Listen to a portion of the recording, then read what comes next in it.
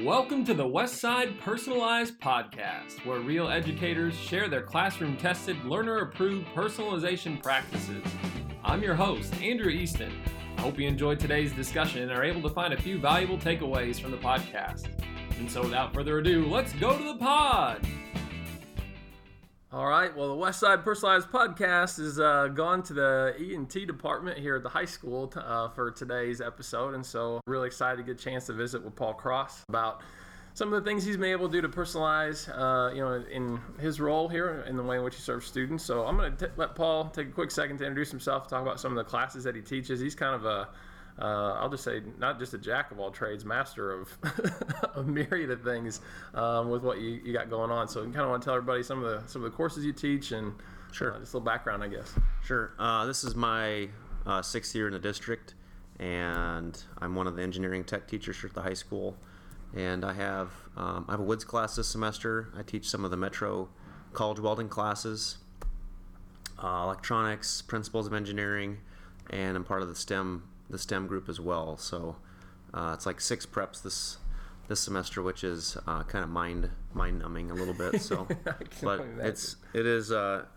it's exciting every day, and every day is a little bit different, and it's just kind of a blur right now. I can't believe February is halfway over. So right, sure. It's interesting just kind of bebopping in here periodically to watch. You're in welding and then you're working on coding the next time that I come through. So I know you wear a lot of different hats around here, and I'll brag on you a little bit and say that one of the reasons I'm super excited to chat today is that Trudy Nolan, our assistant principal. Well, let me kind of give you some context. You came through our training. Gosh, it would have been early fall, I think. Yeah, September, October, something like that. Yeah, and you still have turned out, I think, the best product as far as our flexible space is concerned. Not to put anybody else that's built something down, but built a 3D model in 20 minutes of your space and how you're gonna, utilize that with SketchUp. So that was really impressive. And then it was, I want to say the next week that Trudy Nolan had been in to observe your class, and I caught her in the hallway, and she goes, "Gosh dang," she goes, "Heck, Paul was just in that training last week, and I came in, and he had differentiated the instruction, and he's got all these different stations going." She was like, "Wow, this is really impressive." I guess some of the stuff that he was able to implement right away, and so. Well, it was good timing to have your training right before I had an observation. So thanks. Well, and we talk a little bit too, though, because sometimes people are like, "Oh, the district's got so many things going on. We got Charlotte Danielson, and we got personalized learning, and all this stuff." And we do talk about in our training that, if you're doing the personalized stuff, that's going to hit a lot of that Danielson stuff really well. So hopefully kind of found that at least. But so to kind of talk about some of it, I don't know where you'd like to start, maybe in talking about that lesson, but yeah, how have you sort of taken some of those things away and implemented them? Well, when I came up here 6 years ago, the room that I use primarily for my classes, all the desks kind of face the marker board, and I moved those around first after I think the first year. So I kind of had these pods set up. So that was the first thing that's kind of helped students interact with others, kind of see them face to face, like it's a conference table or something that they can talk with each other, and they sit with them for a quarter, and then we rotate. And so that was the first thing that you were talking about, flexible space. I don't have that really with my desks. They're kind of big and heavy, and there's lots and lots of equipment inside of them. But that's where we kind of started, and I thought that was something that we had accomplished here already, so that was good. And then you were talking about offering up all these different activities to kind of see what kind of students you have, what kind of learners you have. And so, I do some of that at the beginning of the year, but I had not thought about, what was the best avenue for their learning or for their gaining of new information. And so through a class, actually, through UNO, we had found out about Screencastify, which, does a screen recording of your face in the corner, and now with Google Chrome, it's free, and it's just built into there. You can get that addition or add-on. So with that, I could have a video lesson with me talking to the students for some of my activities, not all of them because it takes up way too much time. But I could have some of the lessons that maybe are more direct or more drab, that if they want to watch a video while they get that information, they could do that. Mm-hmm. So through that, then they could also just darken their screen and have an audio lesson, more or less, of those instructions if they're an audio type of learner. And then if they wanted to have a written instruction, I just had the normal worksheet or exercise that we'd be going through for class. And then those that had selected on that survey, like what we had with the personalized learning, if they wanted direct instruction, then they came up to the marker board with me, and And we did it once before my observation, and it worked okay, but it was kind of a good primer for this is the routine. You've chosen these different avenues of learning, and from that first one, right away you can kind of see that those students that maybe chose a type of learning that maybe is not the best for them, and they're trying to skate around and try to avoid doing some work. And so the next time you can kind of coach them up and say, it seemed like you were lost last time. Maybe you should come up to the direct instruction group to kind of avoid your technology or whatever else that was distracting last time. Yeah. So.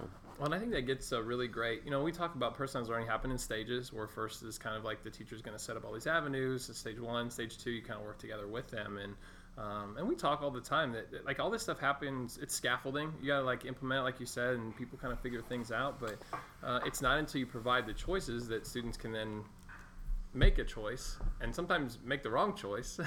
And then that's where you get to that stage 2, where it becomes a collaboration, where you go, okay, well, what else could we try?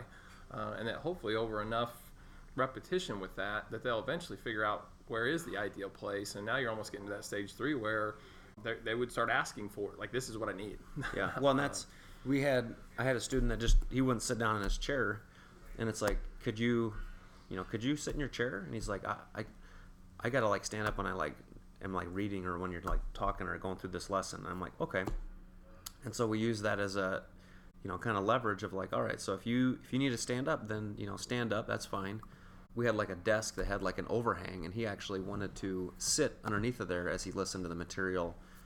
And I was like, okay, that's a new one. So, but if that's the way that you want to learn and you can get the work done, then sure, go for it. So he tried that, and he liked it, having a little spot where it was his corner of the room, and he felt comfortable and ready to learn. So yeah, and I think even as much as finding those things out about yourself is an like academic and educational benefit, when a student feels recognized as an individual and given at least a little bit of say, I kind of get to the love and logic principles. Like when you give kids choices, they feel empowered and feel like you respect them on some level, which you do. I mean, that is true. But that sense of having that ownership, I think, really helps for like like climate and culture, and your willingness to do something because you're realizing that like, hey, I have a role in all of this versus just being told by a drill sergeant to sit and get it.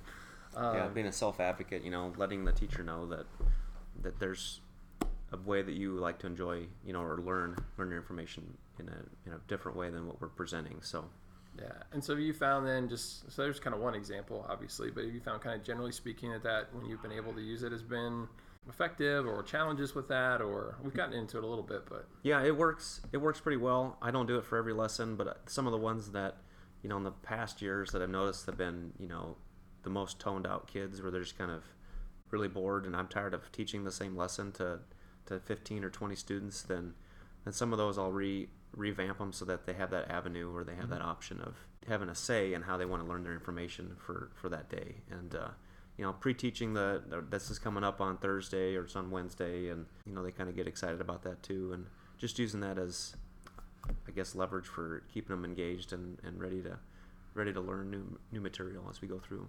Is there any benefit in your class to them revisiting some of that stuff? Has the video like been a reteaching tool in any capacity, or some of that just? A lot of times, the times I used it, I guess, I would say it would be front-loaded. But they could, if it's in Classroom or Blackboard, then they have that option to always have another resource, even if they were a direct instruction, where they could go back and rewatch something that we had just talked about and have them presented again, even if I'm not here. So. Yeah, because that's something that Bomback with the welding stuff that we're putting together is more interested in the revisiting video, because there is something to like firing that torch up and teaching. So the direct instruction there is pretty powerful. Yeah. But I do think that at least now that those resources are created, and if it's anything like in our English class, round 1, you just try to create like the bare essential videos that you need, and then the next year you're better at it, so it goes faster, and then also you can start to piece in those others to where it's over time, and has to kind of evolve too. Yeah, I mean, probably the hardest thing is for me is I can teach a lesson or teach the material with notes on the board or slides or whatever, but it's it's going back and revisioning and rewriting my written lessons for the students that want to read the material. That's probably my biggest holdup, is getting those worksheets with some more instruction and guides on the top of the documents that help those that want to read instructions. They're like mirrors the depth of what you're like covering live. Yeah. Instead of just the worksheet and here's the worksheet. So that's probably the video, and doing a podcast version where they just blank the screen is probably not that difficult. Probably very similar to what you do now. It's just recording yourself, with your laptop, going through the material and having those little notes that you would add in that aren't on the slides that you would talk about with the students, and then leaving that as an option for both of those, and then it's building up the written assignments or written lesson to be as equally powerful for those students. So no, I totally agree, and I'm as you're talking about this, thinking I would like to go back and revamp even my flex space, because over time you get new examples and the depth of it kind of grows. So I totally get that. Is there an issue I had when I started off too, just for anybody listening that's thinking about doing this, was timing that all out right, and what is students do if they get done before my direct instruction? Did you find that all sort of synced pretty well for you? I've gotten better at it myself, but I know like the first couple times I was too long-winded. Yeah, I don't know. You gotta. It seems like you have to have some enrichment activities or something where they expand on what was just discussed that are available. So Miss Nolan was here for the observation. We were actually talking about like kilowatt hour meters in the back of your house, that read your meter for how much electricity you're using in a month. And so there was some activity that branched off of that, where I had them go try to look up the amperage or the wattage of some of the appliances they have at home, that hopefully would kind of keep them busy with finding things that they have at home, calculating. I think we were calculating how much it costs to run a dryer for 1 hour a day. Oh, okay. And it's like $250 some a year, for if you ran a dryer every single day. Yep. To do a load of laundry every single day, it's like $256 a year. So we found that was part of the activity that they had to kind of keep digging into. But just try to have other little things that tie in with the lesson that keep those students engaged and keep them off of YouTube and their phones and Snapchat or Twitter or whatever it is these days. Well, but it's great though that you have the sensibility, which I didn't have when I went through the first time, to go, okay, we need to have this other thing in place for them to transition to if there is a lap in time. A lull, between, a lull. Yeah. So that's pretty great. Well, I guess kind of just to close things out, is there anything that you would sort of offer as advice or? Well, I guess start with the lesson. Start with doing a video, QuickTime screen recording or the Screencastify. Look into that, because I thought that was really neat to have you on the screen in the corner. My daughter made a couple of cameos because I had to watch them when my wife went to work, and so that's kind of neat. The kids can see we're working at 8 o'clock or 7 o'clock at night all the time, and start with the lesson that you probably think is I don't know, the most boring or difficult that your students really struggle with. And just start with a small part of that lesson that breaks it up to maybe give them some say, and just try it. Try a screen recording, and then look at that and see what your students think, and give them a survey or something to kind of give them some say in how they want to learn, because I think that's really powerful for giving them that chance of, I don't like listening to you talk all the time. I'd rather read the material. Okay, let's try that. Yeah, because nobody wins in that situation. Right, yeah. It's like yelling. Like, nobody wins. We just get louder, and nothing happens. So, yeah. Okay, I'm going to affirm, all this stuff with you, right? So, one, you're absolutely right. So, if you do create a screencast, having yourself in the picture is really important. I actually did, I got to find this research again, but there was a study where they put contact lenses that could monitor, where your eye, located on a screen.